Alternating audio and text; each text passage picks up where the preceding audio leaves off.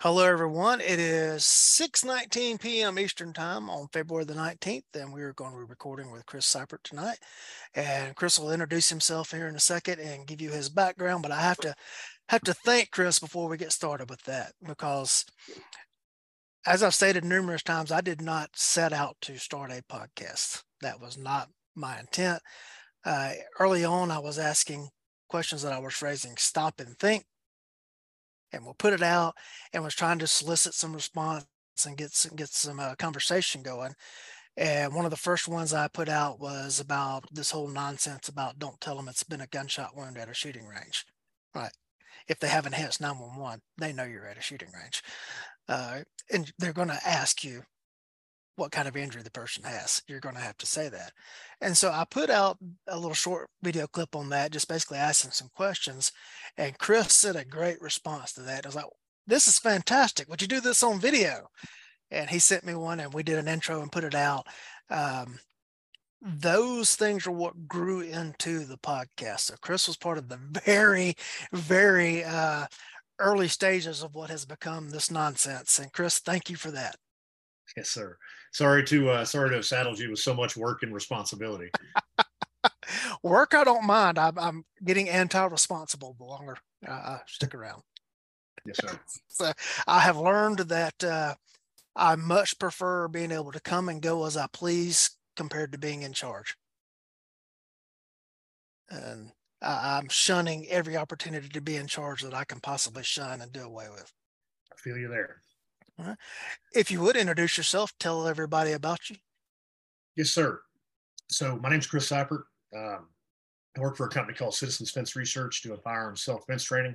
And as far as my background goes, I was born and raised in Texas. Right out of high school, I joined the Army a year before 9/11, which is, depending on what you wanted to get out of the Army, was a good or a bad time. I'm the master of bad timing. So 9/11 happened. I found myself the 101st Airborne Division Air Assault in Afghanistan in the fall, winter of 01. Came back in 02. I found my way over to Fifth Special Forces Group as a support guy. And then I spent the majority of the rest of my career, eventually went to Special Forces Assessment Selection, the qualification course, and spent the majority of my career in U.S. Army Special Forces as a Green Beret. And but on top of that, the thing that people forget is, like, I was a special operations guy, but every time I wasn't deployed and then my tires hit the speed bump on the way off post, I became just a private citizen, concealed carry and protect myself and my family. Mm-hmm. And so I've been, carrying a handgun both overseas and here in the U.S. Basically my entire adult life. And I retired in the summer of 2020. Came back home to Texas and joined Citizens Defense Research, where I do training. I also do some work for another company where I do security consulting and executive protection type stuff. I also spend my free time substitute teaching my local school district. And what I've tried to do since I retired was take the principles and concepts of special operations, not necessarily the specific techniques, tactics, and procedures. I try to take those concepts and apply them to the civilian self-defense problem and help primarily armed citizens, private citizens, to protect themselves and loved ones. Yeah, I had forgotten about the substitute teaching thing. Yeah. I did that once upon a time when I was working my way through college. Every break I worked as a substitute teacher because I was initially a middle grades education major. I was going to be a middle school teacher, and government happened, and that didn't come to be. But substitute teaching was very fun and very rewarding. Yeah, I love it. I love it. It's the least lucrative work that I do, and it's probably the one I enjoy the most. And I am actually I'm working on finishing my bachelor's degree and get my teacher's certificate to eventually just be like a high school history teacher and ball coach when I get too old to try to show people what's what. There you go. I coached a rec league football team at the same time that I was doing substitute teaching. And I got to be in really tight with one of the local middle school principals, and I would call, or the guy who arranged substitute teaching. I don't think it was the principal. And I would call him and say, "Hey, Skipper, I've got spring break next week. Can you get me some work?" He says, "I'll find somebody that needs a day off. I'll get you." And he would get me somebody every day for the whole time I would be on break. And one day I come in, he says, "I got to put you in with the disciplinary students one day." I said, "Okay, great." And I walk in, they have them all out in the mobile unit. I walked in and half my football team was in the disciplinary unit. Yeah, that tracks. Like, all right, okay. And the one other day they gave me the behavioral disorder students, Hmm. and I found that they were the best behaved students in the class. I mean, in the whole Yeah. entire school. Yep. And I came back at the end of the day, and he's like, "How did it go?" I said, "Every time you can put me in that classroom, I want it in that room. Those were my Yep. favorite students the entire of all of them I've had. I like to be in that room." Yep. All they wanted was a little attention. Yep. 100%. I don't. I like. So what's interesting, and this kind of goes. We'll get into this later, Mhm. but when you get into the criminal assault paradigm and that kind of thing, where criminals, Mhm. professional criminals are typically very very good at sizing people up in just a split second, figuring out like Yeah, that's the one I want or that's not the one I want. Young people are the same way. yeah. I don't have any trouble with kids. I work with our we call SPED kids, which Mhm. neurodivergent kids, or the disciplinary kids, because you can walk in a room and they can usually tell within 5 seconds, like I can steamroll this dude or I can't. And Mhm. I think I've had to raise my voice maybe a dozen times in 2 years of doing this Yeah, because they know. yeah. And so I have a ton of fun. I really enjoy it. All right. You mentioned special forces and you mentioned Green Beret. Mhm. I think in general, by and large, the vast part of the general public just doesn't understand. They know special forces is something tip of the spear, but there Right. are a lot of different jobs in special forces. And could you kind of differentiate what the Green Berets do compared to what Delta Force does and what? Absolutely, absolutely. So, back in so within the U.S. military, I want to say um, the Rangers, who are now special operations, are probably the oldest active unit. Like there's go all the way back to the Revolutionary War and French and Mhm. Indian War, but really World War II was when the Rangers really started. Special Force started in 1950, I want to say 52, 54, 54. And and then naval special warfare, which they were like naval frogmen, and then they eventually became SEALs. Mhm. But then in the 70s, there was just much terrorism going on, and that's when they looked at, like, okay, we need to form some professionalized special operations. And I often have people ask me, who's better, Green Beret or Navy SEAL or Delta Force, Rangers, whatever. I'm like, look, man, like, is a screwdriver or a hammer better?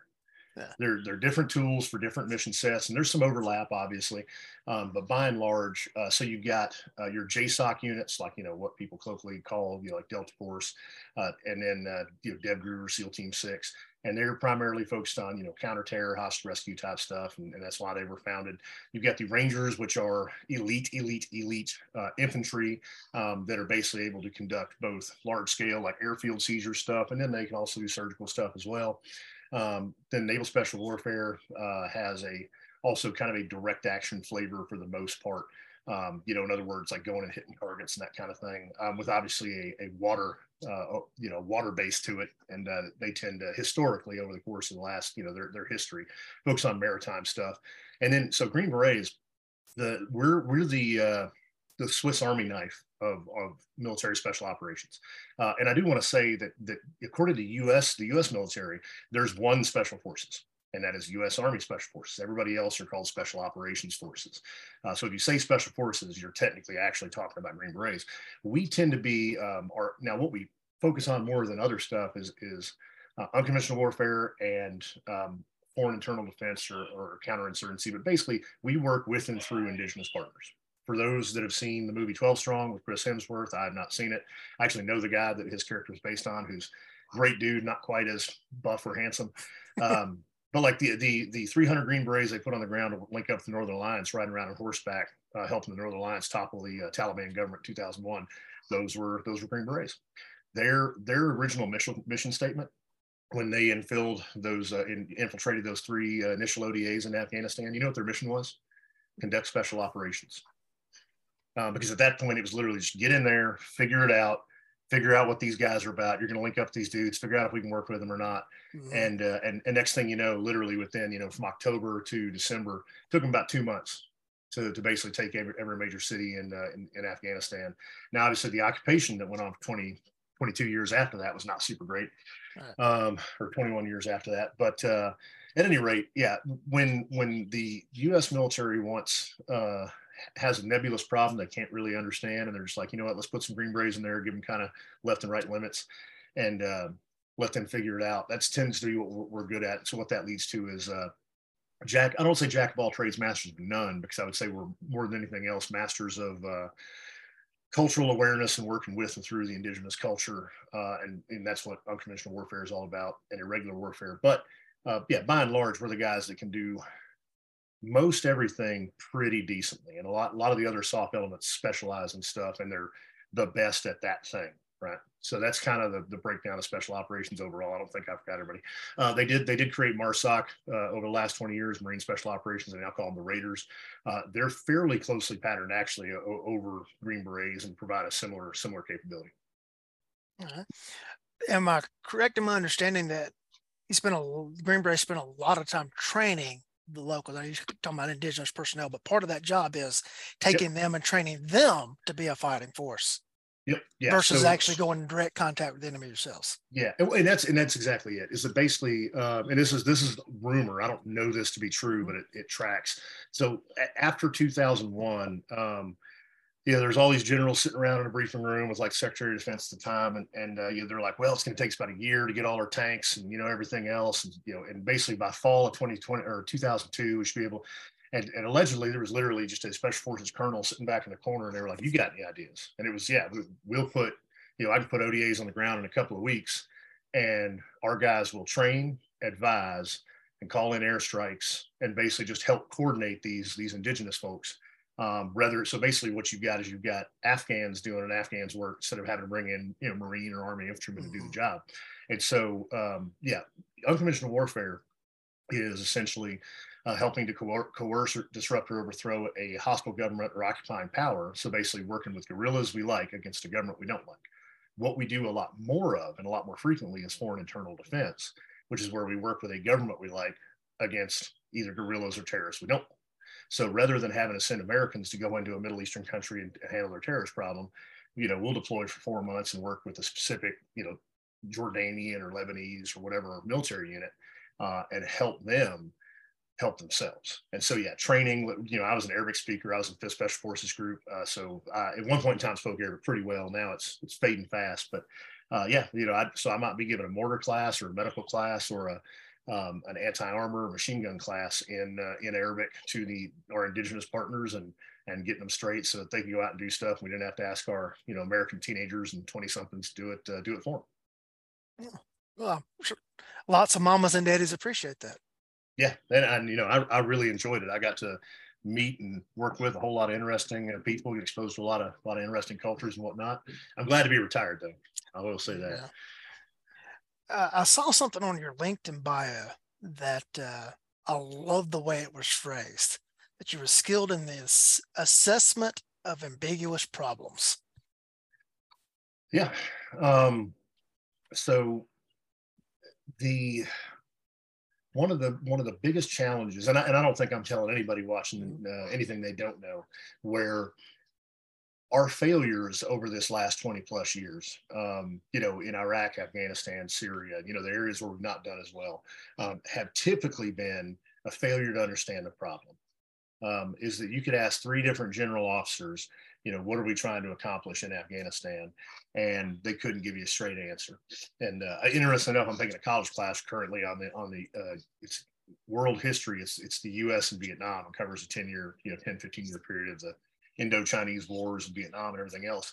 And so the problem is that everybody thought they understood the problem and they didn't. I wrote a blog. It's actually the closest thing I've ever come to going viral. I wrote a blog the week after the withdrawal in Afghanistan in 2021.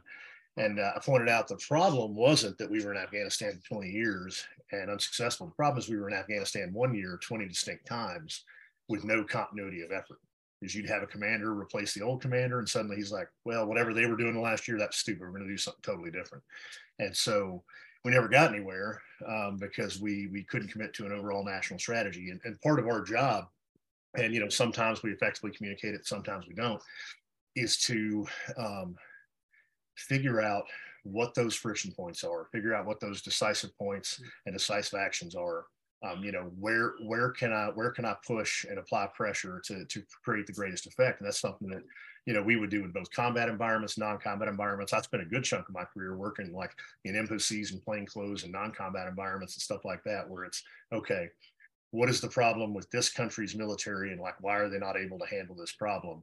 And typically, a lot of times, it would be a Freakonomic style counterintuitive solution that wasn't anything what you'd think. So I got a whole lot of practice in figuring out like, okay, let's throw the rule book out, let's throw the doctrine out, let's look at this thing with fresh eyes and figure out what's the real problem we need to solve, and what are some creative out of the box solutions to solve it. Yeah, I wrote a paper in college for a comparative politics class, and the crux of the paper was started out as I was comparing the Western migration of the English colonies across the North American continent to the migration from South Africa, started first by the Dutch and then later the British across Africa, and it turned into just an examination of colonialism. Yep. Altogether thrown in, but with that same framework of comparing, because they went across starting from South Africa and going north in covered wagons and wagon trains, just like they started here in the East, going to the West and dealing with tribal people. Yep. And one of the differences is that here, one country ultimately ended up in control from coast to coast of the entire continent between, two different lines on a map. But what happened in Africa was you had multiple colonial powers seized different pieces of Africa, and then they drew lines on a map based on their preferences for geographic administration of these areas. So they would use like rivers or mountain ranges for boundaries, not tribal boundaries. Yep.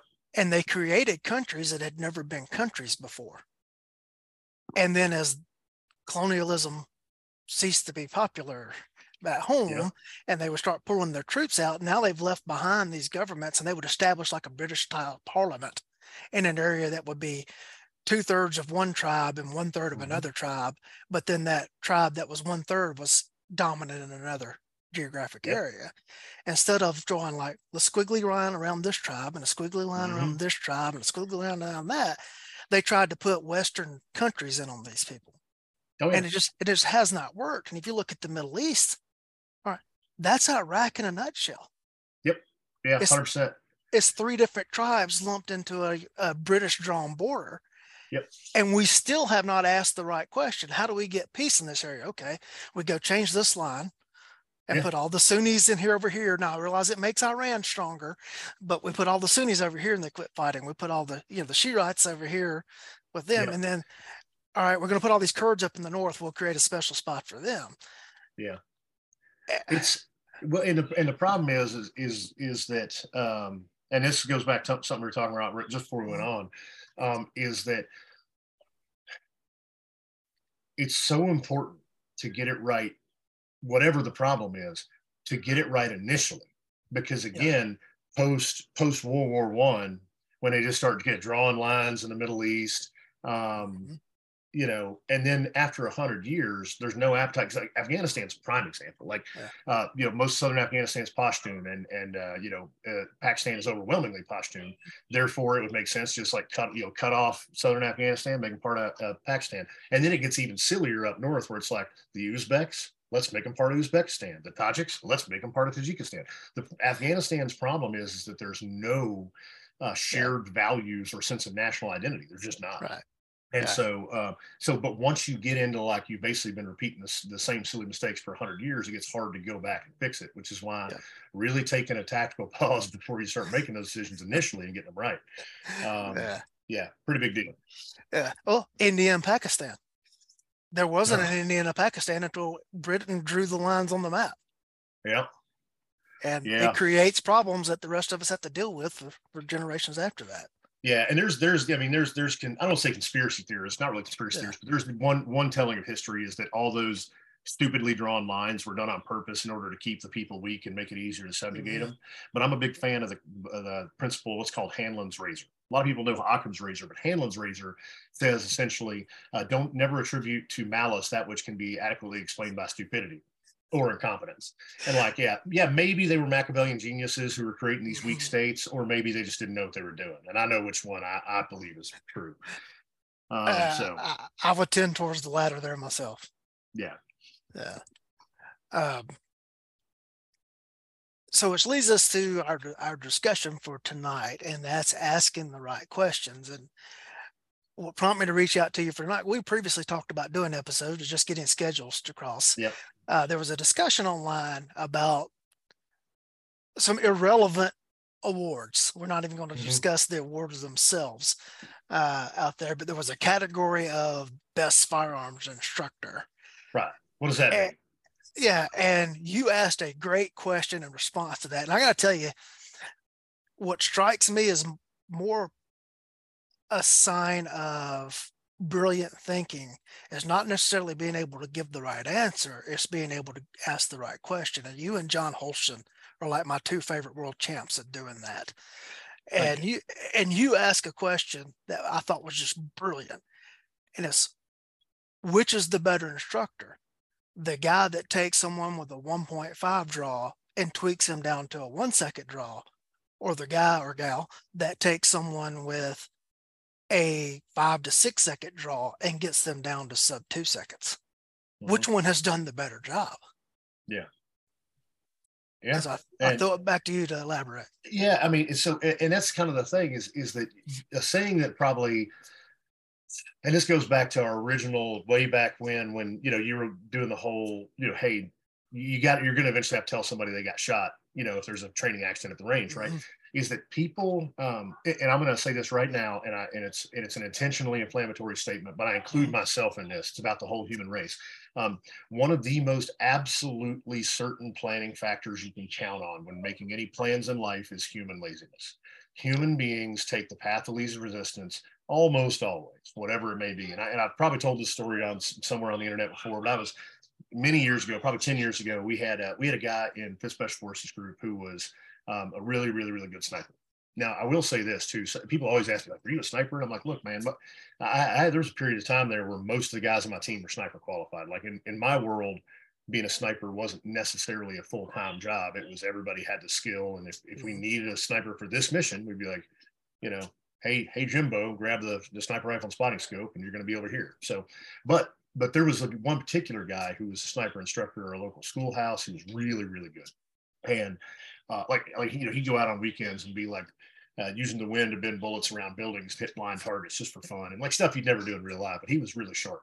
Well, he goes over to Israel on a exchange program, and he goes to, like, I don't know, one of their premier sniper schools, and they're all telling him about how about how good their snipers are. And so they take him out and let him sit in on a stalk. And a stalk being where, like, they're wearing ghillie suits and they've got to crawl up and they got to fire a blank round, and then you try to find them and this and that. So, and they were basically telling him ahead of time, you're not going to find any of our guys. He says, oh, okay, cool. So he gets up on glass on a spot and scope in the back of the truck. And I mean, just one after another, boom, they all go down. He spots every one of them. And so they were like, how did you do that? He says, well, people are lazy. I don't look for people. I look for the easiest path for somebody to crawl on their face and on their belly and on their, I look at the thorns and the thorn bushes and everything else, and I look at the low ground behind it. I know which way I'm going if I'm crawling on my face inches at a time. You can count on human laziness. And so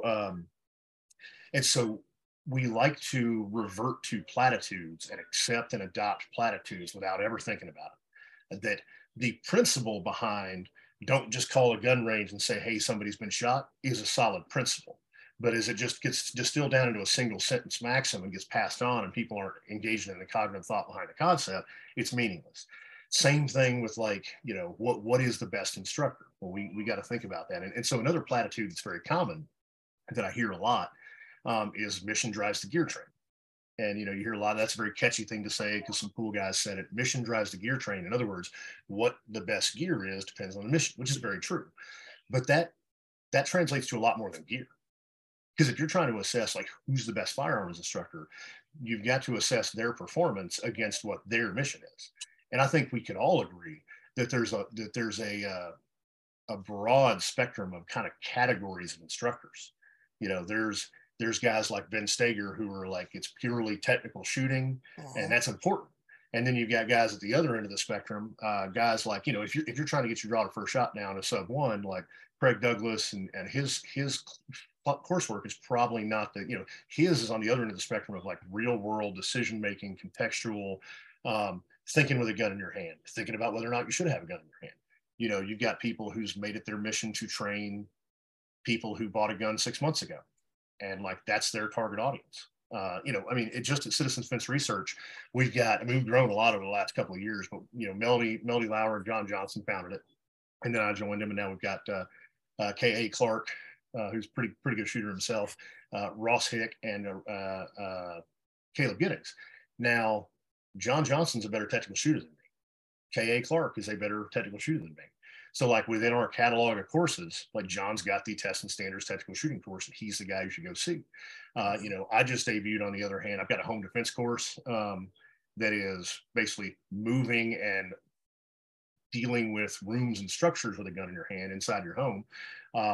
And then I've got a force on force class that is, again, making decisions, like trying to interpret the situation and decide if you need a gun and whether you should get it out, and everything else. And that being said, I'm not a Brazilian Jiu-Jitsu brown or black belt, you know, like guys like the Shivworks Collective dudes. So I don't touch on any of that because I wouldn't be qualified to do so. So saying who's better, like, what does that even Yeah. mean? It's who's better within their, like, I don't think you could reasonably have a best instructor award. I think you would need Right. to have a best instructor of fundamental or foundational classes. Yep. Best, you know, because Gabe White's, you know, Gabe White's pistol, pistol shooting performance or Mm-hmm. pistol shooting solutions is a much different class than like the one down here at my local gun shop they run for people to get their license to carry. And both could be equally excellent for the Yep. desired end state you're looking for. Right. Well, I guess you kind of look at what we just talked about as far as like the split up in special operations, special forces. Yeah. All right. If Delta guys, if their trainers are only training other Delta guys who are the tip of Mm-hmm. the spear, and if this guy isn't cutting it, you bounce him back to Big Army Mm-hmm. versus the Green Beret guy that's dropped in country somewhere that is training indigenous personnel. Yep. He didn't get to pick his kickball team. He's got to Yep. play with the players that all got off the bus. Mm-hmm. And that's different skill sets there. Yep. Yeah, and you know it's interesting because I think something that a lot of special operations trainers have, I don't know if struggle is the right word, but something that I've just seen and observed. And I was fortunate enough to have, I guess, just learned from others. Um, but like one of the big things that I've seen is like the way that I run my team range, my ODA range, when it's me and a bunch of special force guys who've been together for 3 to 5 years on the team, and um, from the perspective of safety and how the line works and how the range works, Uh-huh. like I can't take that and take that model and apply it to an open enrollment course with a bunch of random people that I met, you know, on Saturday morning, and like, all right, guys, like, you know, we're all going to zero. Just whenever you've zero, just go down and check your targets. We got 3 meters of space between targets, so I'm sure it'll be fine. Like, you can't do that kind of thing, right? Right. And so it's and like you said, the within the special operations community, a lot of our failures, a lot of times, under like the SOCOM umbrella writ large, a lot of our failures are the generals, the policymakers being intellectually lazy and just saying we need some of those soft dudes, and just pointing at random soft unit who happens to be in the area and sending them to go Yeah. do a thing that they're not really best suited for, and then it doesn't go well, and usually a movie will get made about it or something because the guys ended up having to be really heroic because of a Yeah. bunch of, because like um, I'll give you another example of intellectual laziness that kind of Yeah. applies here is I spent my last 3 years as an instructor of an advanced skills course at our special warfare center, and all of my students were qualified Green Berets, Navy SEALs, and Marine Raiders. That being said, it was a very unique course in that it was a course, you know, focusing largely on how to plan operations in ambiguous environments, and there was a big social component to it, where basically you got to like win hearts and minds and be able to like work with people, and like you might be the point man for talking to these locals and getting their buy-in on whatever we're trying to do in the area. And so we needed a guy to meet a certain threshold.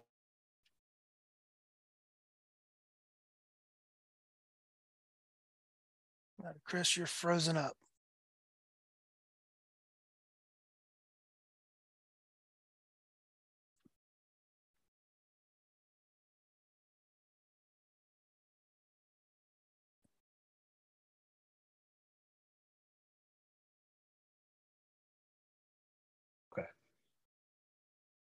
And I think we're back.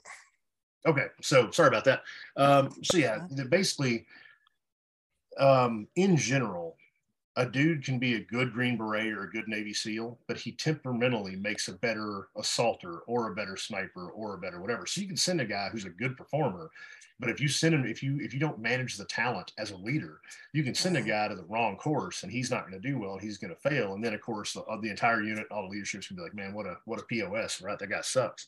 But honestly, you step back and look at it, you're like, no, man, like that guy wasn't, Yeah. you were being lazy and you just sent a body to a school instead of sending the right guy. And I encountered that a lot as an instructor, where I would have I would have students show up who were super socially awkward, very uncharismatic, and like they might have been great assaulters, but if they're the ones that are supposed to like put on a suit and walk into a meeting with like some some important dude from the Saudi Saudi government or whatever, he was not going to do well, and then he would struggle, and then he would fail. But the sergeant major literally just stuck his head out his office door on a Friday afternoon and was like, "Hey, Smith, do you have such and such school yet? All right, you're going." And that was as much thought it went into it. Yeah. So we really got to ask ourselves if we're using our skills and the skills around us, whatever the context may be, if we're using if we're working smarter or if we're just working harder, just kind of flippantly forcing things. Yeah, on the cop side of things, you'll see sometimes like you have an opening in your detective unit or your investor, whichever you phrase it as. I think we're frozen up again. Okay. And we're back again. On the cop side of things, we'll see like an opening pop up in investigations or detectives unit, whatever your agency calls it. And typically, you look around, okay, who's a good patrol guy? Because that patrol guy has been good at going from call to call to call and handling problems. And then when you put them in an investigations unit that is pretty well self-supervising, and they have to prioritize when they're going to do what on what case, sometimes the best patrol guy was not the best guy to be in investigations. And so then it becomes, is it discipline to put that guy back in patrol or to put him back where he was a better fit? And you have to walk that time, that transition carefully so that they realize that we're not disciplining, we're just putting someone back where they could be good. Yep.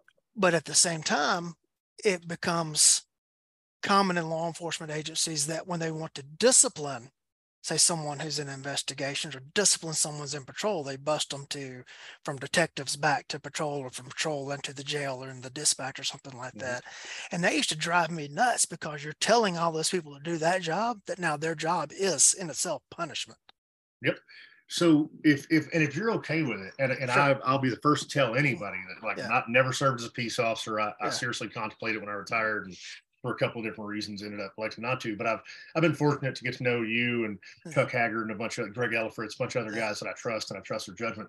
And I think there's a couple of really great examples of like in the law enforcement community that make more sense to people because they see cops every day and they're aware of these issues. And I think you just touched on one. So there's a book, and I'll plug this book. I don't know the guy, never met him, but it's called The Mission, the Men, and Me by Lieutenant Colonel Pete Labor, retired. And he was actually a Delta Force commander who wrote a book about his experience as a commander in the early years of Afghanistan.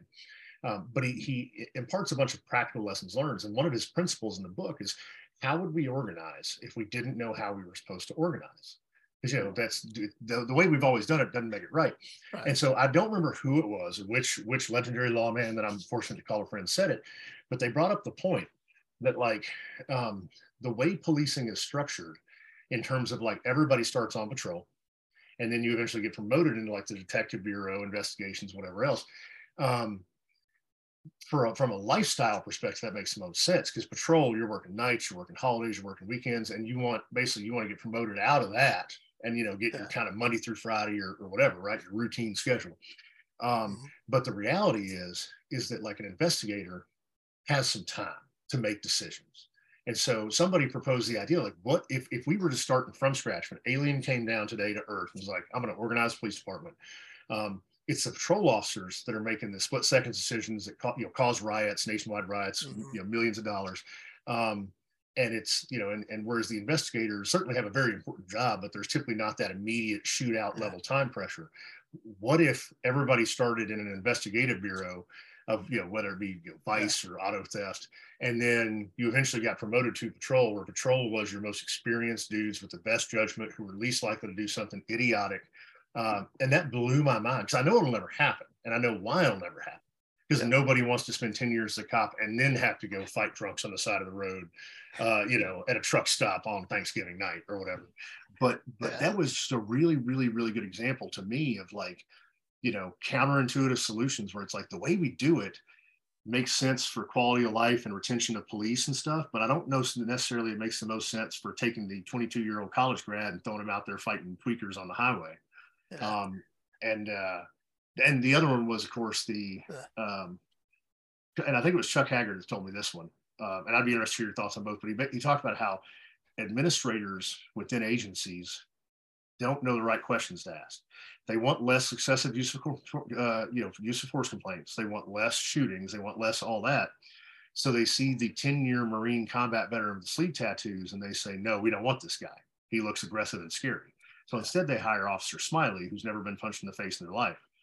But counterintuitively, Officer Smiley is more likely to underreact, get put in a bad spot, and end up having to smoke somebody, when Officer Sleeve Tattoo basically would have handled it, at a much lower level of force earlier on, much like substitute teachers. Certain cops are going to walk into the room and have that presence, and people, and the perps know, like, suspects know, like, nope, this ain't the dude to try to fight. So counterintuitively, by trying to hire less rough around the edges dudes and gals, we counterintuitively, in a lot of agencies, created a police force with people that are less intimidating and are more likely to have to go from 0 to 60 real quick. Yeah. I often say that we graduate from the police academy and we don't know anything about the job but the book learning we got in the academy. And they put us out on the street, and that is the core mission of every law enforcement agency, is to go out and perform that basic control function, responding to crimes in progress, etc. Go catch the bad guy. It's the job in its simplest form. And then we spend the rest of our careers gaining experience that would actually help us do that job, but getting further away from that job. Mm-hmm. And so, like, we ought to have an experienced guy in charge, but when you graduate from the academy, they ought to make you like a division commander or something like that, and steadfastly demote you. And like at year 15, they rip that last stripe off your arm. Congratulations, son, you made it. You got promoted to midnight shift. Because then you might actually know what you're doing when you go out there on patrol. But that's the guy, when I call 911, that's the guy I want showing up. The guy's got the life experience, the judgment. And that's what blew my mind with, so there was a particular agency. I'm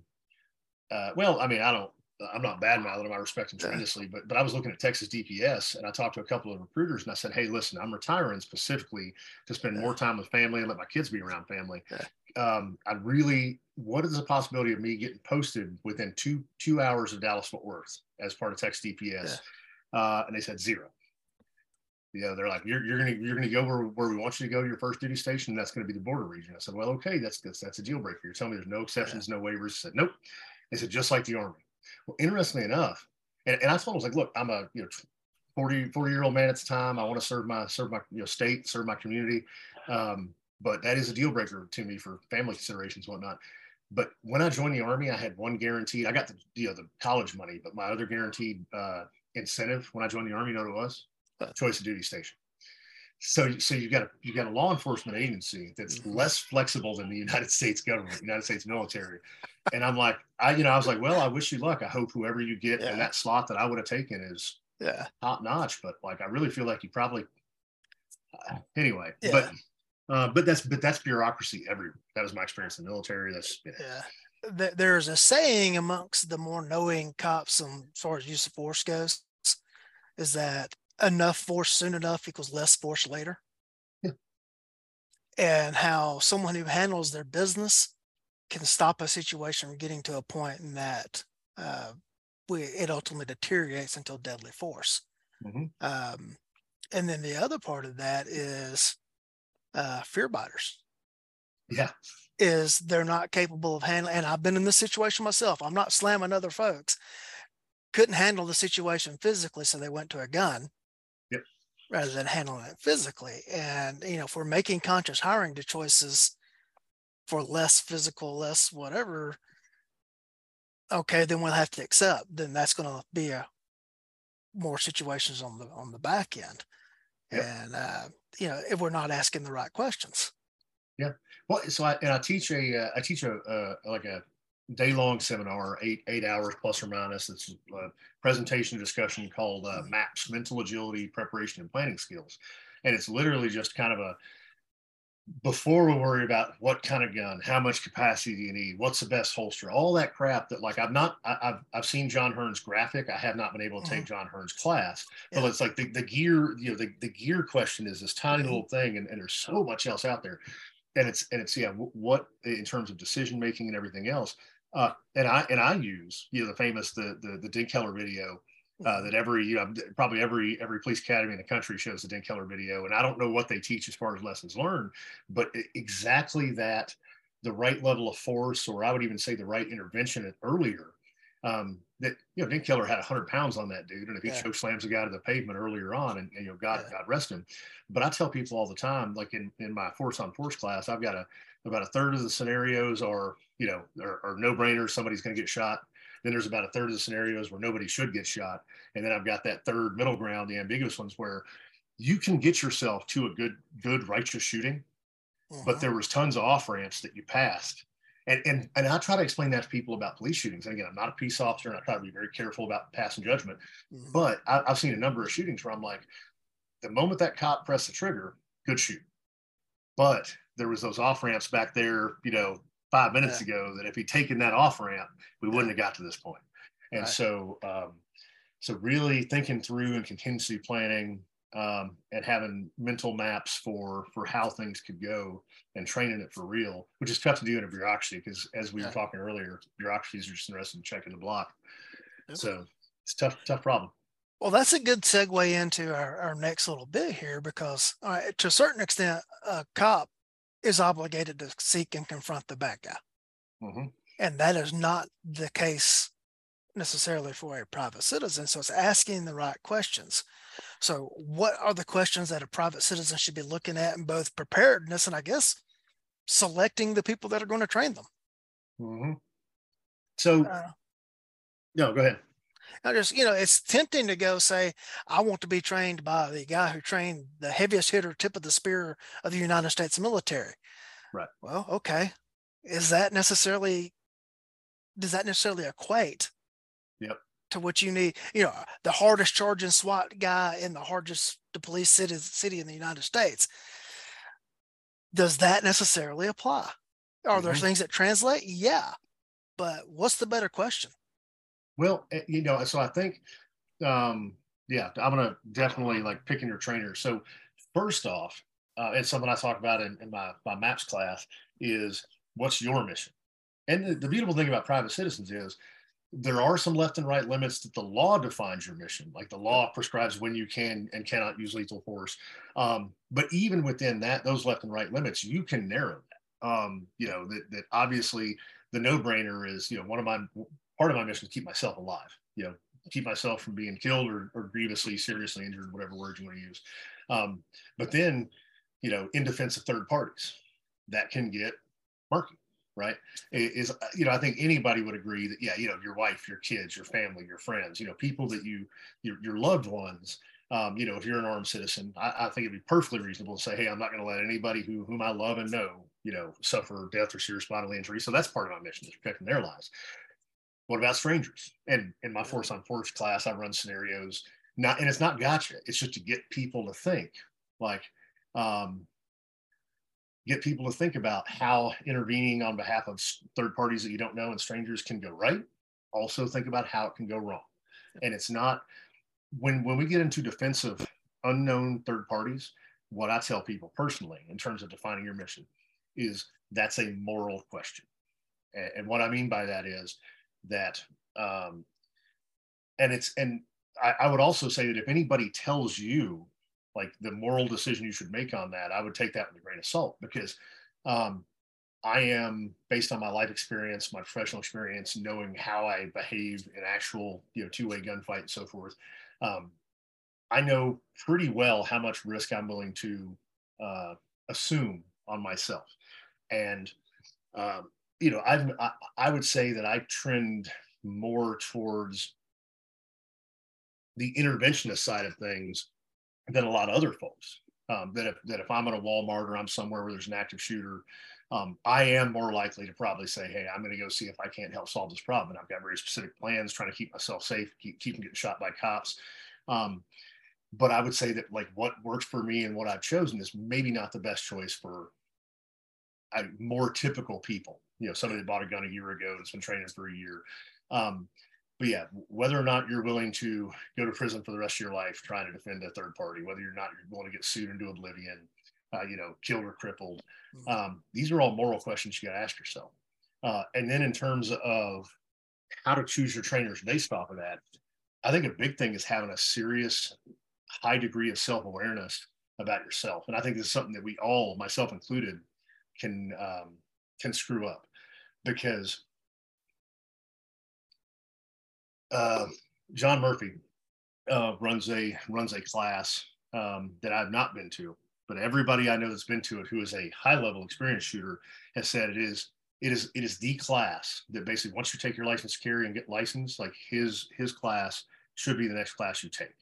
Um, and so if you just got your license to carry 3 months ago, bought your first handgun 6 months ago, um, then maybe a Ben Stager or a Gabe White pistol shooting solutions class is not what you need right now.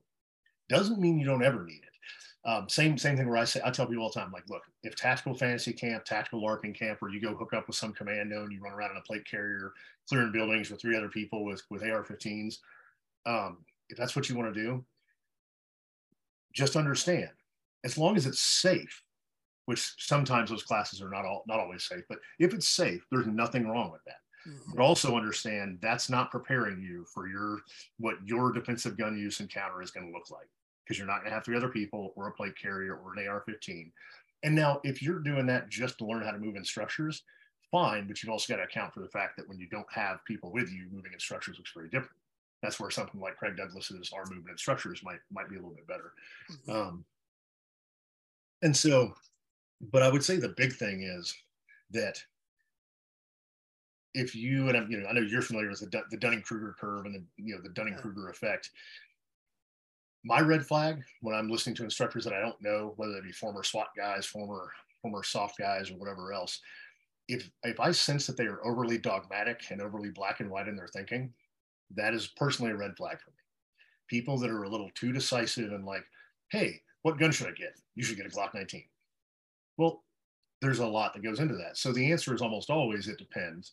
And then somebody who's Mhm. an actual expert that can help you solve your problem for your lifestyle and your mission is going to be somebody who can say, well, it depends. Let me ask you some questions and help spirit guide you to your right answer, because it may Mhm. not look the same as my right answer.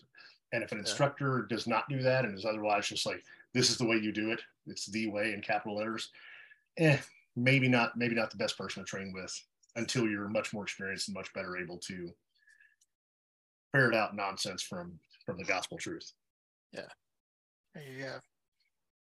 And I know the answer for you as to what you carry, and I think it just amuses me when I see all these people that are like, "Oh, you got to carry this gun and everything with all these gadgets and everything on it."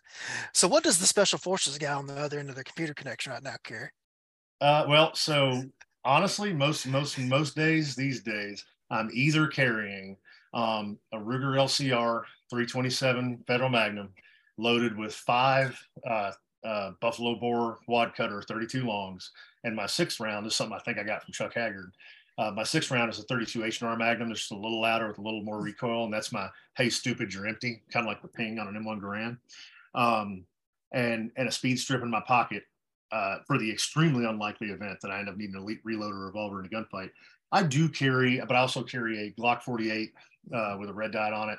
And when I'm going to environments that I believe pose a heightened risk of mass shooter, because it's just a target rich environment, maybe it's a Mhm. shopping mall, maybe it's a Walmart, places where unfortunately these days people walk in. I do have a compensated red dotted Glock 19 with a 20 round mag on it that I carry, but frankly, I carry that one pretty rarely. And that's when I think I might have to defend others more than defend myself. But if I'm going to pump gas and I'm going to, like, make a quick run for some errands and stuff, I'm typically carrying something surprisingly small, um, for a number of reasons. Um, have you heard Caleb Giddings' whole thing? Have you seen his Mhm. bell curve of like utility? So No, he yeah. so Caleb's got this revolver utility curve that I think is pretty spot on. He says for people that are just going to buy a gun and are going to put it in the sock drawer in their house and just use it for home defense and never carry it outside the house, revolvers are awesome. You load them; it's super easy to tell they're loaded or unloaded. They deal with neglect. You can put one in a climate controlled environment for 100 years, pull it out, it'll still fire. Then, as people begin to train and carry and are starting to do high round count classes, the utility, it's an inverted bell curve. The Mm. utility kind of goes down where you kind of want something a little bigger. Because make no mistake, when I go to if I'm going to a revolver class, my 32 snubby is going to start to suck after the first 300-400 rounds. But then as people become really really skilled, uh, when people become really really skilled and they know that they can look at somebody at a typical self-defense distance, 0 to 7 or maybe even 0 to 15 yards and be like, I can hit that dude's aortic arch reliably under Mhm. stress, and I know I can do that. Um, and yeah, 38 wad cutters out of a snubby or 327 works really well. And so Yeah. my simplified version of that, frankly, is if your skills suck, it doesn't matter what you carry, so carry whatever. If you're decent, then gun choice and ammo choice does matter. It begins to matter because you can get good hits with this gun, but not necessarily with any other. So you need Mhm. to get a gun you can shoot well enough. But then once you become a good enough shooter, I'm not squaring off with somebody like, now. Granted, Gabe White's usually carrying like Glock 34 and 4 spare mags, but Yeah. you can give him a 22 Derringer, and I'm not squaring off with Gabe Right. because I know he's going to put 22 caliber holes in these bits, and I'm Yeah. going to lay down and not want to play anymore. So gear, my gear changes based on my mission for that day. I'm walking out of the house, do this, and yeah, a lot of times I'm carrying either a snubby or a compact 9 mil. Right. And it strikes me as like you're looking at your life and you're asking the questions, what is my mission today? We'll go right back to what we were saying earlier. Yep. I, I carry a J frame, or now it's an LCR in 32, by the way, Yep. uh, in areas where I can't carry a gun. I call them my high headache places, the places where I'm legal to carry, but there's a higher risk of headache if I get discovered. Mm-hmm. But I'm also, when I'm in those places, I'm not there hunting bad guys. I'm not there doing whatever. My reason for having the firearm with me at that point is if I can't get away, I've got to deal with the problem. And I want the least discoverable firearm that I can shoot well enough to do the job. Yep. All Yeah. right. So, So, and that's one of the areas where I think, and this is, I was guilty of this too. Is I'll uh, totally own this. Is that when I 10 years ago, I was always carrying, always. I was carrying the 20 round mag, red dotted comped gun, yeah. the offensive assault pistol or whatever you want to call it. And in my mind back then, with 2 spare mags. And if you're Uh-huh. not carrying that, you're not serious about self defense. But I was coming at it from the framework of a special forces guy who's been in combat and has been worried about how much ammo he's carrying because I'm in a sustained fight. Same thing with police officers. When you're in Uh-huh. uniform, if you draw your gun, generally speaking, somebody's going into handcuffs. Whether it takes no rounds or 3 magazines, you've Uh-huh. got to sustain that fight until cuffs are on that guy or he's room temperature. Whereas if you look at all of the empirical evidence of civilian self-defense shootings, Wayne Dobbs has a great saying. I actually took I think small revolver class from him at TACCON, one of his blocks, and he said in your typical civilian self-defense, carjacking, gas pump robbery, parking lot robbery, you're going to run out of time before you run out of ammo. Uh-huh. Is that either you're going to be dead, bad guy's going to be dead, bad guy's going to have run away, or you're going to have run away, or all of those things before you're going to run a slide lock and Yeah. then reload and then continue running the slide lock. And so it's one of those things where, especially for a lot of people who they've got their Sig P320 with the compensator and the red dot on it, extended mags, but they don't ever carry it because it's such a pain in the butt to carry. I'm like, look, man, you'd be a lot better off with a J frame or a Glock 43 that you actually have on you. Because, Uh-huh. like all the work that Claude Werner and everybody else has done, it proves that just the presence of a handgun and skillful manipulation of it is enough to solve 99.9% of your civilian self defense problems. I will throw out there, because this is one of my taglines when I teach a Snowbie class or a wheel gun class, is the problem does not change because of the gear you chose. So if you're rolling out with that 5-shot J-frame, you still may run into a Glock 19 problem. Yep. And that J-frame's not going to handle it. But you have to do some sort of assessment along the way as to what your parameters are, and everything. And of course, to a certain extent, I can say I'm just not going to go to the places where I feel like I really need a gun, and I can do that and mitigate that a lot of the time. But last night I found myself in the Mall of Georgia. It is one of those things. Yeah. Well, and so interestingly enough, back in like 2020, I was selecting a home defense gun for my teenage kids when we left the house, and the thing that they shot the best and were the most reliable was a Ruger 10/22 with a red dot on top of it, a 25 round mag. Yep. And at the time, I was still kind of working through my transition to, how much more important skill is than gear. But I was like, wait a minute. Okay, out of all the home invaders that are going to come into my suburban home in Tacoma, Washington, how many of them are going to continue wading up the stairs through 25 rounds of 22 LR being fired at them? Like, that's not, unless the cartels have got a vendetta against me, or like IRGC Cuds Force is taking revenge for something they did 10 years ago. And same thing where Melody Lauer, who I know you know Melody, she made a post, and this has been 6 months or a year ago now, about her home defense gun, which is a 1301 Red 1301 shotgun. Yeah. And a gentleman made this comment. And it's funny because the day before I had posted about my home defense long gun, because I have multiple home defense guns based on scenario and location. But I had a Remington 870 Van Comped out that nobody really said boo to me about mine. But then Melody, being a woman, some guy comes along and tells her that it's not the optimal choice and this and that and the other. But the exact words were, shotguns can be devastating, but they can be overrun in a reloading situation. And I was like, let's break this down for a second. Melody Lauer, hanging out in Iowa in her suburban home, or kind of ruralish home. Yeah. She's dumped 7-8 rounds of double-aught buck. She's got 8 bodies piled up in her hallway or coming up the stairs. And you think that there's going to be dudes climbing over this mountain of bodies to keep on coming? Like, has any private citizen in America ever died because their shotgun ran dry in a gunfight? I would love, if you're watching this and you've got evidence of somebody running their shotgun dry and dying in a gunfight who's a civilian, I'd love to see it, because I don't think that's a real thing. Yeah. And that's the same thing, ammo exchanges that are commonly taught in shotgun classes. Okay. It doesn't happen in the real world. Yeah. It just doesn't happen. All right. We'll move on to our next topic, because I know this is been one of your biggest frustrations. And that is this whole subject of the active killer, or whichever terminology you want to use for the people that walk into places like the school and just start shooting up the places. And I know, because you're substitute teaching, you're in the schools frequently. Yeah. And you've been trying to get the right questions to ask and have been running into some brick walls. Yeah. So one of the biggest problems, and this goes back to intellectual laziness, is people individually tend to check the block when they get the opportunity to do so. But then when you put them into institutions where it's a collection of people, it gets way, way worse. Mm-hmm. And so, a colloquialism or a maxim that I've heard a bunch of times in my life is like, don't let perfect be the enemy of good, or good enough, or whatever, right? So in other words, sometimes you just got to pick a good plan and move forward with it.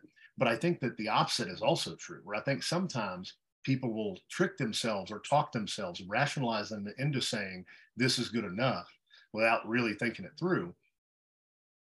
And then they will, and so they'll let good enough be the enemy of better, which is, and so bureaucratic institutions in general, and I think you see this in the military, you see this with cops, and I think you see it with schools too, with the active shooter, active killer type stuff, is they look around, a school district, and I will say this, my school district is far ahead of most any other school districts I'm aware of, but that's almost an impediment, specifically in that like if you're already ahead of everybody else, then why continue to try to improve, right? I can just kind of kick back and coast, and that's not my style. So I've been kind of an Yeah. irritant to some of the folks in decision making positions.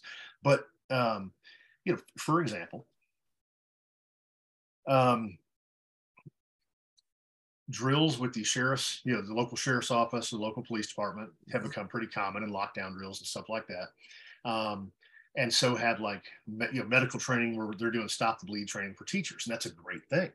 And I just want to put this out because this has kind of become one of my crusading points is when you're dealing with mass casualty events, and I've had the unfortunate privilege of taking part in a few mass casualty events, whether it be shooter or bomber. The hard part isn't typically the application of a tourniquet or the application of a pressure dressing to an individual casualty. It's that, okay, the school's got this stop the bleed kit mounted on the wall, hopefully, but it's got 4 tourniquets and 4 pressure dressings in it. And I've got a cafeteria full of kids, God forbid. I got a pile of 40 or 50 bodies, some dead, some alive, some uninjured, some seriously injured. And if I just put a tourniquet on the first 4 kids I come across, I'm out of tourniquets, and I don't know if I allocated my resources appropriately. So really, like triage and mass casualty scene control before paramedics arrive, before law enforcement arrives, is something that's very, very simple to teach. I mean, it can literally be a PowerPoint and then like a 15-minute walkthrough drill, and even that would be the thing that like, and I'll free cheese. I'm not trying to make money off of this, but like for my routine was always in whatever target language, in America, it'll probably be English, is I'm looking at a pile of injured people. I'm like, all right, if you can hear my voice, stand up and walk towards me. Everybody that stands up and walks towards me, you're going to go over here and sit in this corner. Because frankly, I'm not worried about you. Those are the people that I know, even if they're hurt, if they can get up and walk towards me, I can put them on the back burner. And so starting there, now I'm going to go out and find the people who could not get up and walk towards me that still have a pulse. And that's where I'm going to allocate my focus and my resources in terms of first aid. But most schools, from what I've seen, will have the fire department out to give some individual first aid training to individual teachers, and they call it good. And they just skip that triage and scene management step. Yeah. And then again, the same thing where like, even with the armed teacher programs, I think there's probably a wide degree of disparity between different school districts in terms of how well these teachers are being trained. Because like having armed teachers, you and I both know, like, there's plenty of cops and plenty of soldiers that carry guns, can't hit the broadside of a barn, can't perform under pressure. Yep. And so on the flip side, the motivation level of the teachers, because like I said, if a cop doesn't want to be a good shooter and just wants to pass the qual, that's all you're going to get out of them, right? Same thing with teachers, that they're, that if we don't educate administrators in understanding that just doing what everybody else is doing might keep you safe liability wise, but it's probably not the best answer. Yeah. And there's tons of peace officers, military veterans, and people in the know who want to help, but we've got to let them help and actually listen to them. Yeah, it's been terribly frustrating for me to see that like people checking blocks and saying, "Oh, hey, we did our annual drill with the sheriff's office. We did our annual drill with the firefighter, paramedics. We're good." Yeah. Like, well, are you, or have you thought through everything that could go wrong with your plan? We've done something though. We've done something, so we feel good about ourselves. I'm sorry, you have to say it again. I had a malfunction with my But when we do all that stuff, we've done something, so we should feel good about ourselves. Well, and that's exactly it. So I just wrote an article. For Shooting Illustrated, and it was making the transition from a gun owner to a armed citizen, because a pet peeve of mine is something will happen, and it could be on the local news, local Facebook page, whatever it is, somebody got robbed somewhere, somebody got shot somewhere, somebody's catalytic converter got stolen, and you'll have a bunch of people who don't know what they don't know, and they just say, well, that's why I've got a gun. And I'll be like, you got your gun on you right now? They're like, well, no.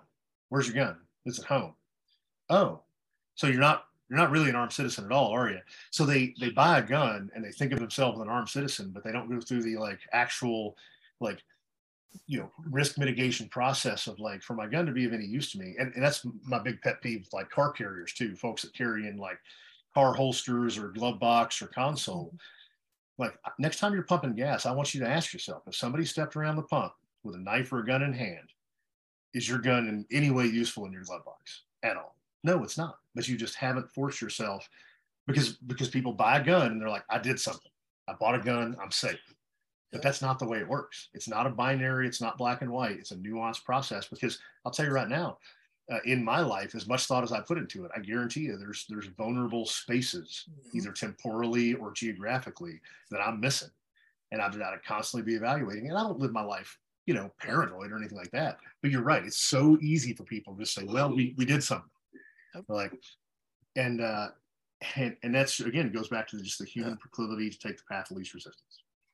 Yeah, and it's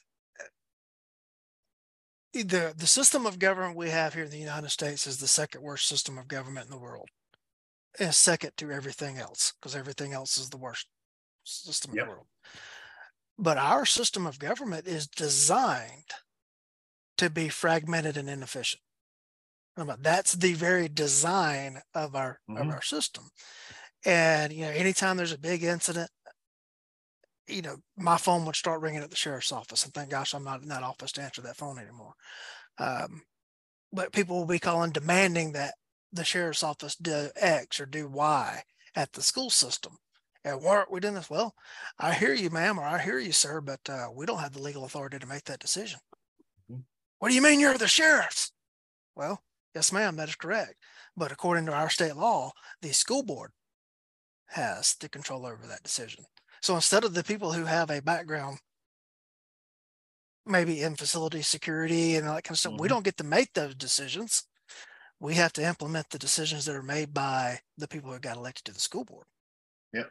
And they can be great, well-meaning people who have hearts of gold and are great in their daily job as a businessman or whatever. But until they learn to understand and ask the right questions, they're not going to be making the right decisions. Yeah. So, and interestingly enough, you mentioned our political system and our general culture is just like anything. There's pluses and minuses, right? As that it's hard to do anything in our political system without overwhelming consensus. And that was the founding fathers in their wisdom made it that way to make it harder to to basically just make a more stable form of government. However, Jeff Cooper often in his writings would talk derisively about the age of the common man and how much we in America we do tend to culturally have this antipathy towards the elite, the special, the exceptional, and culturally we all want to believe that like our opinion is just as valid as everybody else's opinion. So it's hard for people, and to include me. I'm painting with a broad brush to include myself, but that school board member is probably a successful local businessman, great dad, got a great family. His school, he's doing the school board and he's got all these different things to worry about. And that cultural antipathy towards experts, towards people just being better than us at a specific thing, makes it hard for folks to accept that, like, I'm great at all these other things, so I'm sure I can figure this out. When in reality, and like that was my big push for our school district. And I got some traction where we do have a full-time guy now, but I was like, look, there's too much involved in school security for the school board to be the sole, meeting once a month. You guys don't have enough time, and you got so much other stuff, the bond for the new football field and this, that, and the other. Yeah. You got so much other stuff to worry about. You need to find the right guy and, and put that guy in charge and let him make the decisions and back his decisions. And they did that. And it's a step forward. Yeah. But it's just at the end of the day, like you say, well-intentioned people who don't know what they don't know and are resistant to the idea that maybe they're missing a whole bunch of stuff. Yeah. I had a guy here at my house working on my air conditioner several years ago. And he goes to explain to me two alternative paths or, making a decision about what we're going to do to fix this AC. And he says some terms that I don't understand or know. And he goes, and he finally says, all right, well, what do you think?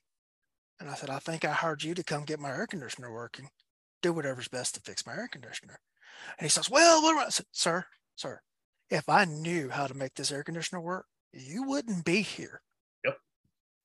So I'm going to, whatever you would do if this was your air conditioner unit, do it. Yeah. And fix it and get it running. And, it's just this, one of the school systems in my area, they created the position of full-time school safety guy that was supposed to be dealing with this threat. And they made a big deal of telling the public about how they were taking the threat seriously and that they've hired a guy. This is going to be his pure focus. And they went out and hired a firefighter. And I'm not besmirching firefighters. No. Everybody loves firefighter. But when was the last time we had a school burned down? Yeah. Now, I don't know if there's anything else that's in his background that may have made him suitable for the job and everything else. But I'm looking, okay, what threat are we trying to deal with here? Because if I'm coming from a fire perspective, my thought process is completely different. I've told this story on the show before, but it fits here again. I have a cousin that is the sheriff of a county in Tennessee. And after one of the big national incidents, that's caught the media, he went out and researched and found these things called Barracuda door jamb armor. And it was a way to lock down individual doors to classrooms so that someone's in the school shooting up, they couldn't get into the individual classrooms. And he figured up how much it would cost for every door in the school system and everything. And goes, well, the Tennessee State Fire Marshal's office said, you do that, and I'm going to come after you because that's a violation of the fire code. And he had to battle to the state legislature to get that addressed there. Mm-hmm. Okay, what is all right, well, it's important to keep schools from burning down. Yeah. But what's the more immediate threat? How many school kids in the last 100 years have died in school fires? I don't know of any. I think it's zero. Yeah. And so and this really kind of we're even though it seems like a different topic, we're hitting on the same theme, which is specifically talent management and figuring out how to get the right people working the right problems. Because and it's funny because I thought of something when you were talking about your air conditioner guy story, and I'm with you too. Where like, hey man, I don't know. What do you recommend? Although I think that something that's important, and this goes back to, I think this is true of like self-defenders hiring, like paying specific trainers. So I mentioned I speak, I was an Arabic speaker, and my Arabic was very good, generally within specific areas that I got a lot of practice at. However, whenever, we might go into some like meeting with, high level decision makers in some country or whatever, and I would bring a translator, like a dedicated, like this guy's a native Arabic speaker. But really the benefit of my Arabic at that point, because I could not follow like they did a super high level political discussion and stuff. It's normally, pull this pin, load the round, that kind of thing. And so, but I knew enough Arabic to be able to tell whether this expert was doing his job correctly, whether he was actually translating what I was saying or adding his own spin. And so I think when it comes to use of experts, I think that like school board members need to educate themselves on the problem enough so that they can hire the right expert and spot check that expert without complete ignorance. That I'm going to do enough Google searching on my house air conditioner problem to know I'm not getting totally ripped off. So really, I think that the problem set when it comes to that kind of thing is educating yourself enough, because how many and I don't as a rule ever call out by name trainers that are unless I see something just blatantly unsafe where I'm like, hey, do not take this guy's class because you're going to get shot. But in general, I don't do that. But we both know and have seen people that like hang out a shingle, and like, safety's my big thing. Is that when I see like, if you're not making students any better and you're just ripping them off, but everything's safe while you're doing it, well, I don't like it, but I ain't gonna say a word. But like, yeah, I think it's responsible on the individual, or it's incumbent upon the individual to educate themselves enough to be able to like look at two firearms instructors and be like, okay, this guy right here seems like he's got it together, and this guy I'm not so sure about. to pick the right experts to trust. Because, everybody's an expert nowadays, right? Right. Yeah, it's a tough problem. Like I said, that the firefighter thing was my question to the decision makers in my local school district was that I was like, it was when I was specifically talking about the like triage of mass casualty events, and I was like, listen, I've got all the respect in the world for my local sheriff's office, and I mean that. That's not platitude. They're actually, they have a fantastic reputation. The county fire and EMS, do a great job. But out of both the sheriff's office and the firefighter paramedics, how many of them have dealt with a like dozens level mass casualty bomber or shooter event? And I would guess the numbers, zero or maybe one or two when they were in the military or something like that. And so, and that's where I was just like, hey, listen, I don't want to charge anything. I just want to help. But in this era of credentialism, hey man, we asked the sheriff's office and we asked the fire department, and they're credentialed, and you're just some dude. So now we're good. Yeah. Okay, man. Whatever. Well, for anyone out there that is going to, if you're listening to this show, run for your local school board. There you go. That's where you can start making a decision. If your casualty plan does not have a means of removing vehicles out of the way, it's not an effective casualty plan. Yep. Because there are going to be swarms and swarms and swarms of people that are going to descend upon the incident location. And if the ambulances can't get in and out to them, it's completely ineffective, or you're having to hoof patients 150 yards out to the roadway, main highway, to get them to an ambulance instead of them being able to pull up. So you better have a plan of, all right, we're calling the local record services and get them running, start ferrying vehicles out of here and controlling that access quickly, or you're going to have a problem that you have to solve downstream of that. Yep. And that goes into really my entire MAPS class, kind of my mental class. The secret sauce is, I'm like, people are born with a certain degree of mental agility or not. It's just like a vertical leap, right? Some people are just naturally mentally agile. Some people are not, and that's okay. But you can develop what you got. But the secret sauce is in contingency planning, where if the first time in your life you're ever trying to figure out what to do when somebody sticks a gun in your face while you're pumping gas is while a dude's sticking a gun in your face while you're pumping gas, it's not going to go well.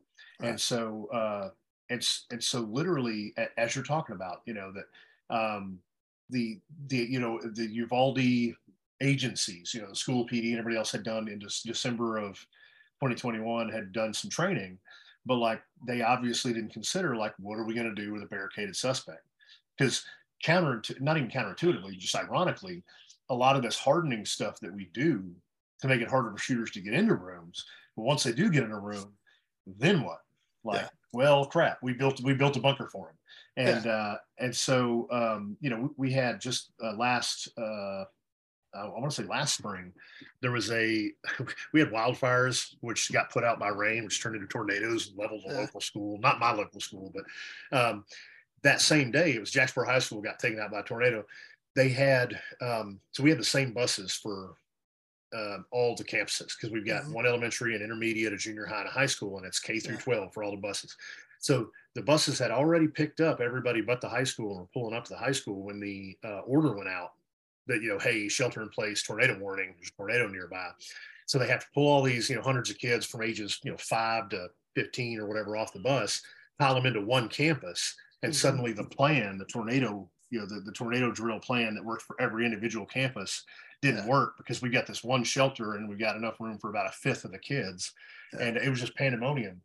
But it was a great lesson for the administrators that, like, you've got to think through, like, as best you can, all the things that can go wrong. Because it's easy, like when we picture our civilian defensive gun use in our head and we picture our gunfight in our head, it's always super straightforward, super clear cut. Dude's going to run at me with a Jason mask and a chainsaw or whatever it is. And in real life, it can be a lot more ambiguous and unpredictable. Yep. You got to apply some thought to it. Yep. And how do you lock down a school when the buses are dropping children off, they're picking them up, or they're all out on the playground? Yeah. And not to mention something we mentioned when we were chatting a couple minutes before we started, but like, statistically speaking, like the Uvalde shooting was an outlier, and typically it's not somebody driving to a school, it's typically a student. So if that student's been through every one of your single active shooter drills and knows your plan and knows your response, Mm-hmm. what are you going to do about that? Um, But we have to do the that's lockdown drills in the name of doing something. yeah, yeah. Yeah. And so, and not only that, but the number of high schoolers that I have tell me, they're like, yeah, we do these lockdown drills, but I can tell you right now, if somebody's shooting up school, I'm going out the window. Yeah. And they tell me that with no, and so the problem is then you're going to have all these teachers faced with this in the moment conundrum of like Mm-hmm. kids trying to climb out the window. And it's like, well, do I tackle them? Like, Yeah. what do I, Yeah. it's a tough thing to plan for when you've got a regimented and disciplined organization, and Mm-hmm. public schools are not regimented and disciplined organizations. Right. So it's a tough challenge. Well, one more thing in this theme of asking the right question. Uh, Emergency trauma care for the private citizen. What Mm. questions should they be asking for themselves? Um, so that is a fantastic question. So I was, yeah, my MOS, my job specialty when I was in Special Forces, I was an 18 Delta Special Forces medical sergeant, and so I was a Green Beret shooter, uh, everything else, and then my other job was to take care of my detachment, cross train everybody, which was really important to me because if my 18 Bravo is doing trauma care, it's probably because I'm the casualty, so I made sure I had them cross trained really well, and I don't at this point I don't offer any open enrollment medical classes, but one of my big talking points in a couple of private classes that I've done is again, so TCCC, the Tactical Combat Casualty Care, which came out early on in the GWAT, is a great thing. It's a great thing to help you prioritize and figure out, okay, what are you going to do? But I will say this: um, how you prioritize what you learn. And oh, by the way, if you carry a gun, um, and you're carrying, then this goes back to the civilian self-defense shooter thing where you're probably not going to get into the 60-round gunfight. Like, I mean, it's the evidence for high round count civilian engagements is not really there. But yeah, I don't care if somebody wants to carry force bearer mags, but if they're carrying a gun and force bearer mags but not carrying any less lethal or any medical, maybe they should rethink that. Is that if you don't have room to carry a tourniquet or a pressure dressing or a chest seal because of all your spare ammo, um, it would really suck. And those videos are out there on the internet of a guy winning his gunfight and then bleeding to death right there next to the room temperature body of his assailant. And so one, you do need some kind of medical plan, some kind of medical capabilities. And honestly, if you ask anybody who does roll around with a med kit, they'll end up using that way more often than they use their gun. You pull up on a motorcycle wreck or whatever. But the big thing as far as asking the right questions is um, most of America now lives in urban or suburban areas. If you live in Wyoming or Alaska, or like you mentioned, if you're an over-the-road truck driver in the middle of nowhere, it may be a little different. But for most people, the average response to EMS response time in America is like 11 minutes. And that's accounting for middle of nowhere Wyoming skewing the stats. Generally speaking, in America, you can get an ambulance to you within about 10 minutes as long as there's not something really weird going on. So where you need to prioritize your efforts is specifically on what's going to kill this person within 10 minutes. And so that's generally exsanguination, bleeding out, which means have a tourniquet, know how to use tourniquet, and or pressure dressings and gauze for wound packing, which you can get training on, and it's pretty simple, pretty straightforward. Doesn't take a long time to learn. For basically your axe pockets, your armpits, and your pelvis, where if you got to bleed, you can't get a tourniquet on. If you can do that for trauma, that's going to be 90% of your battle. The other 10% is going to be airway management, which for a private citizen within Good Samaritan laws and like the kind of aid that a normal private citizen would be able to render. Remember this word, recovery position. Is that if you can stop the bleeding, the life-threatening bleeding on somebody, and roll them over on their side, or just keep both their tongue, any airway obstructions, vomit, anything else from occluding their airway, their survival rate's going to go way up. So there's a lot of really cool like advanced medical classes and stuff like that. But the reality is that the average citizen in America is going to have to keep somebody alive for 10 minutes. And that's going to mean keeping the red blood cells inside the body and keeping their airway open, even a tension pneumothorax. Like I do carry chest seals on me, where I can slap a chest seal on somebody and keep them getting a tension pneumothorax, which is a collapsed lung that may kill them. Even that typically takes well over 15 minutes to develop into a fatal condition. So I would still carry chest seals. They don't take up hardly any space. I know how to use them, but that's not a priority. At the end of the day, the two things that'll kill somebody in less than 10 minutes is bleeding to death or airway issues. Now that's from trauma. But I will say this, I know a ton of people who like have all this swoopy medical gear they don't know how to use, or they know how to do like the swoopy trauma stuff where somebody gets shot. I'll give you an example. I do church security, church safety classes, and I'll, as part of my fee, I'll roll in and like a lot of these times, if a church already has a team, they'll present their plan to me and kind of walk me through their building.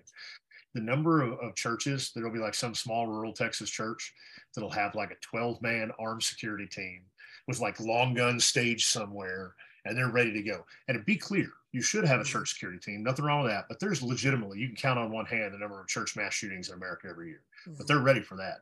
But then I'll be like, hey, where's your automatic external defibrillator? Your AED? And they're like, what? Like, what percentage of your congregation's over 65? Well, probably 75% of them. So if you're trying to preserve the life of your congregation, maybe your best bet is to have a bunch of dudes trained in CPR and know how to use an AED, and that'll keep people alive. And so yeah, CPR and like just basic life support stuff, like knowing how to do CPR and rescue breathing is a huge deal. It gets overlooked. And the last thing I'll say about it is, yeah, red blood cells inside the body, maintain the airway, know how to do CPR. But yeah, take medical classes, and the two that I recommend by far, my favorite dude is Caleb Causey from Lone Star Medics. And I've not trained with the Dark Angel Medical guys, but I hear nothing but great things from folks who would know. So yeah, Lone Star Medics, Caleb Causey, and Dark Angel Medical dudes. Take yourself a class. If you've taken 150 hours, 250 hours, 1,000 hours of firearms training and never taken a single medical class, it might be time to shore up that hole in your game. Yep. And you mentioned John Murphy's class earlier. In John's class, you will learn bleeding control, etc., along with shooting, using your verbal skills to try to get out of situations, some less lethal skills, everything. John Murphy's class, the advanced skills and tactics class, is just absolutely fantastic. He's actually on a range in Sumter County, Georgia right now teaching that, which is where the American POW Museum is located. Kidding. So he'll be going to the museum tomorrow. Well, after you've all heard this, he'll have already been to the museum. So how about that? He will be at Red Hill Range up in Martin, Georgia in 2 weeks. So I think he's in Savannah next week. But yeah, he's traveling on. Go ahead. Yeah, with his RV, he's all over the place. Yeah, he's traveling all around the country, and that is fpftraining.com. Chris, is there anything I haven't asked you about that you would like to discuss? No, I think the biggest thing for folks is as you go about this armed citizen lifestyle, you've got to identify your motivations, like what is it you want to protect and from what, and internalize that.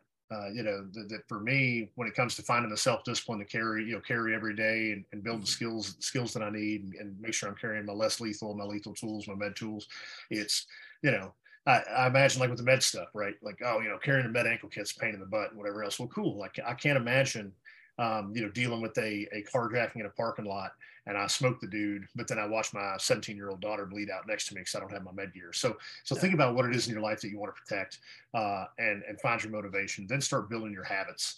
But yeah, think deliberately about the actual dangers you face versus the dangers that, the media tells you you're going to face, and have a plan, have a plan, because if God forbid you're ever at your local gas station and somebody tries to carjack you or rob you, statistically speaking, that was the place you could have predicted was the most likely, the place you go every week, every couple of days to fill up gas and get snacks.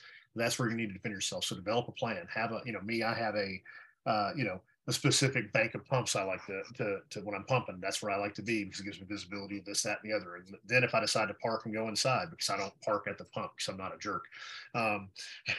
Sorry, that's my PSA. I hate it when people just walk off from the pump 20 minutes later, come back, drives me crazy. But yeah, I've got a specific area where I park at because I know that like if I park here, then strangers can only approach me from this direction, and I'm less likely to get caught by surprise. And once you develop, kind of your rhythm for these things, it becomes real easy to apply them. And so like my whole thing is develop plans for easily foreseeable contingencies so that, when a contingency 22 pops up, you just pull plan R off the shelf and just execute. And so, yeah, think real carefully, make sure you're asking yourself the right questions and ask yourself what you're missing, because you're missing something. And so, yeah, that would just be what my message spokes today. Yeah. Pre-decision making is always better than in the moment decision making. Yes, sir. Where can people find you and how can they get in touch with you? All right. So we've got citizendefenseresearch.com. Melody has done a fantastic job getting that site up and like sexy with our bios and photos and, cool guy, like photos and stuff. It's got our class schedule or our class catalog on there. So you can check us out on that website. Also hit us up on Facebook, Citizen Defense Research.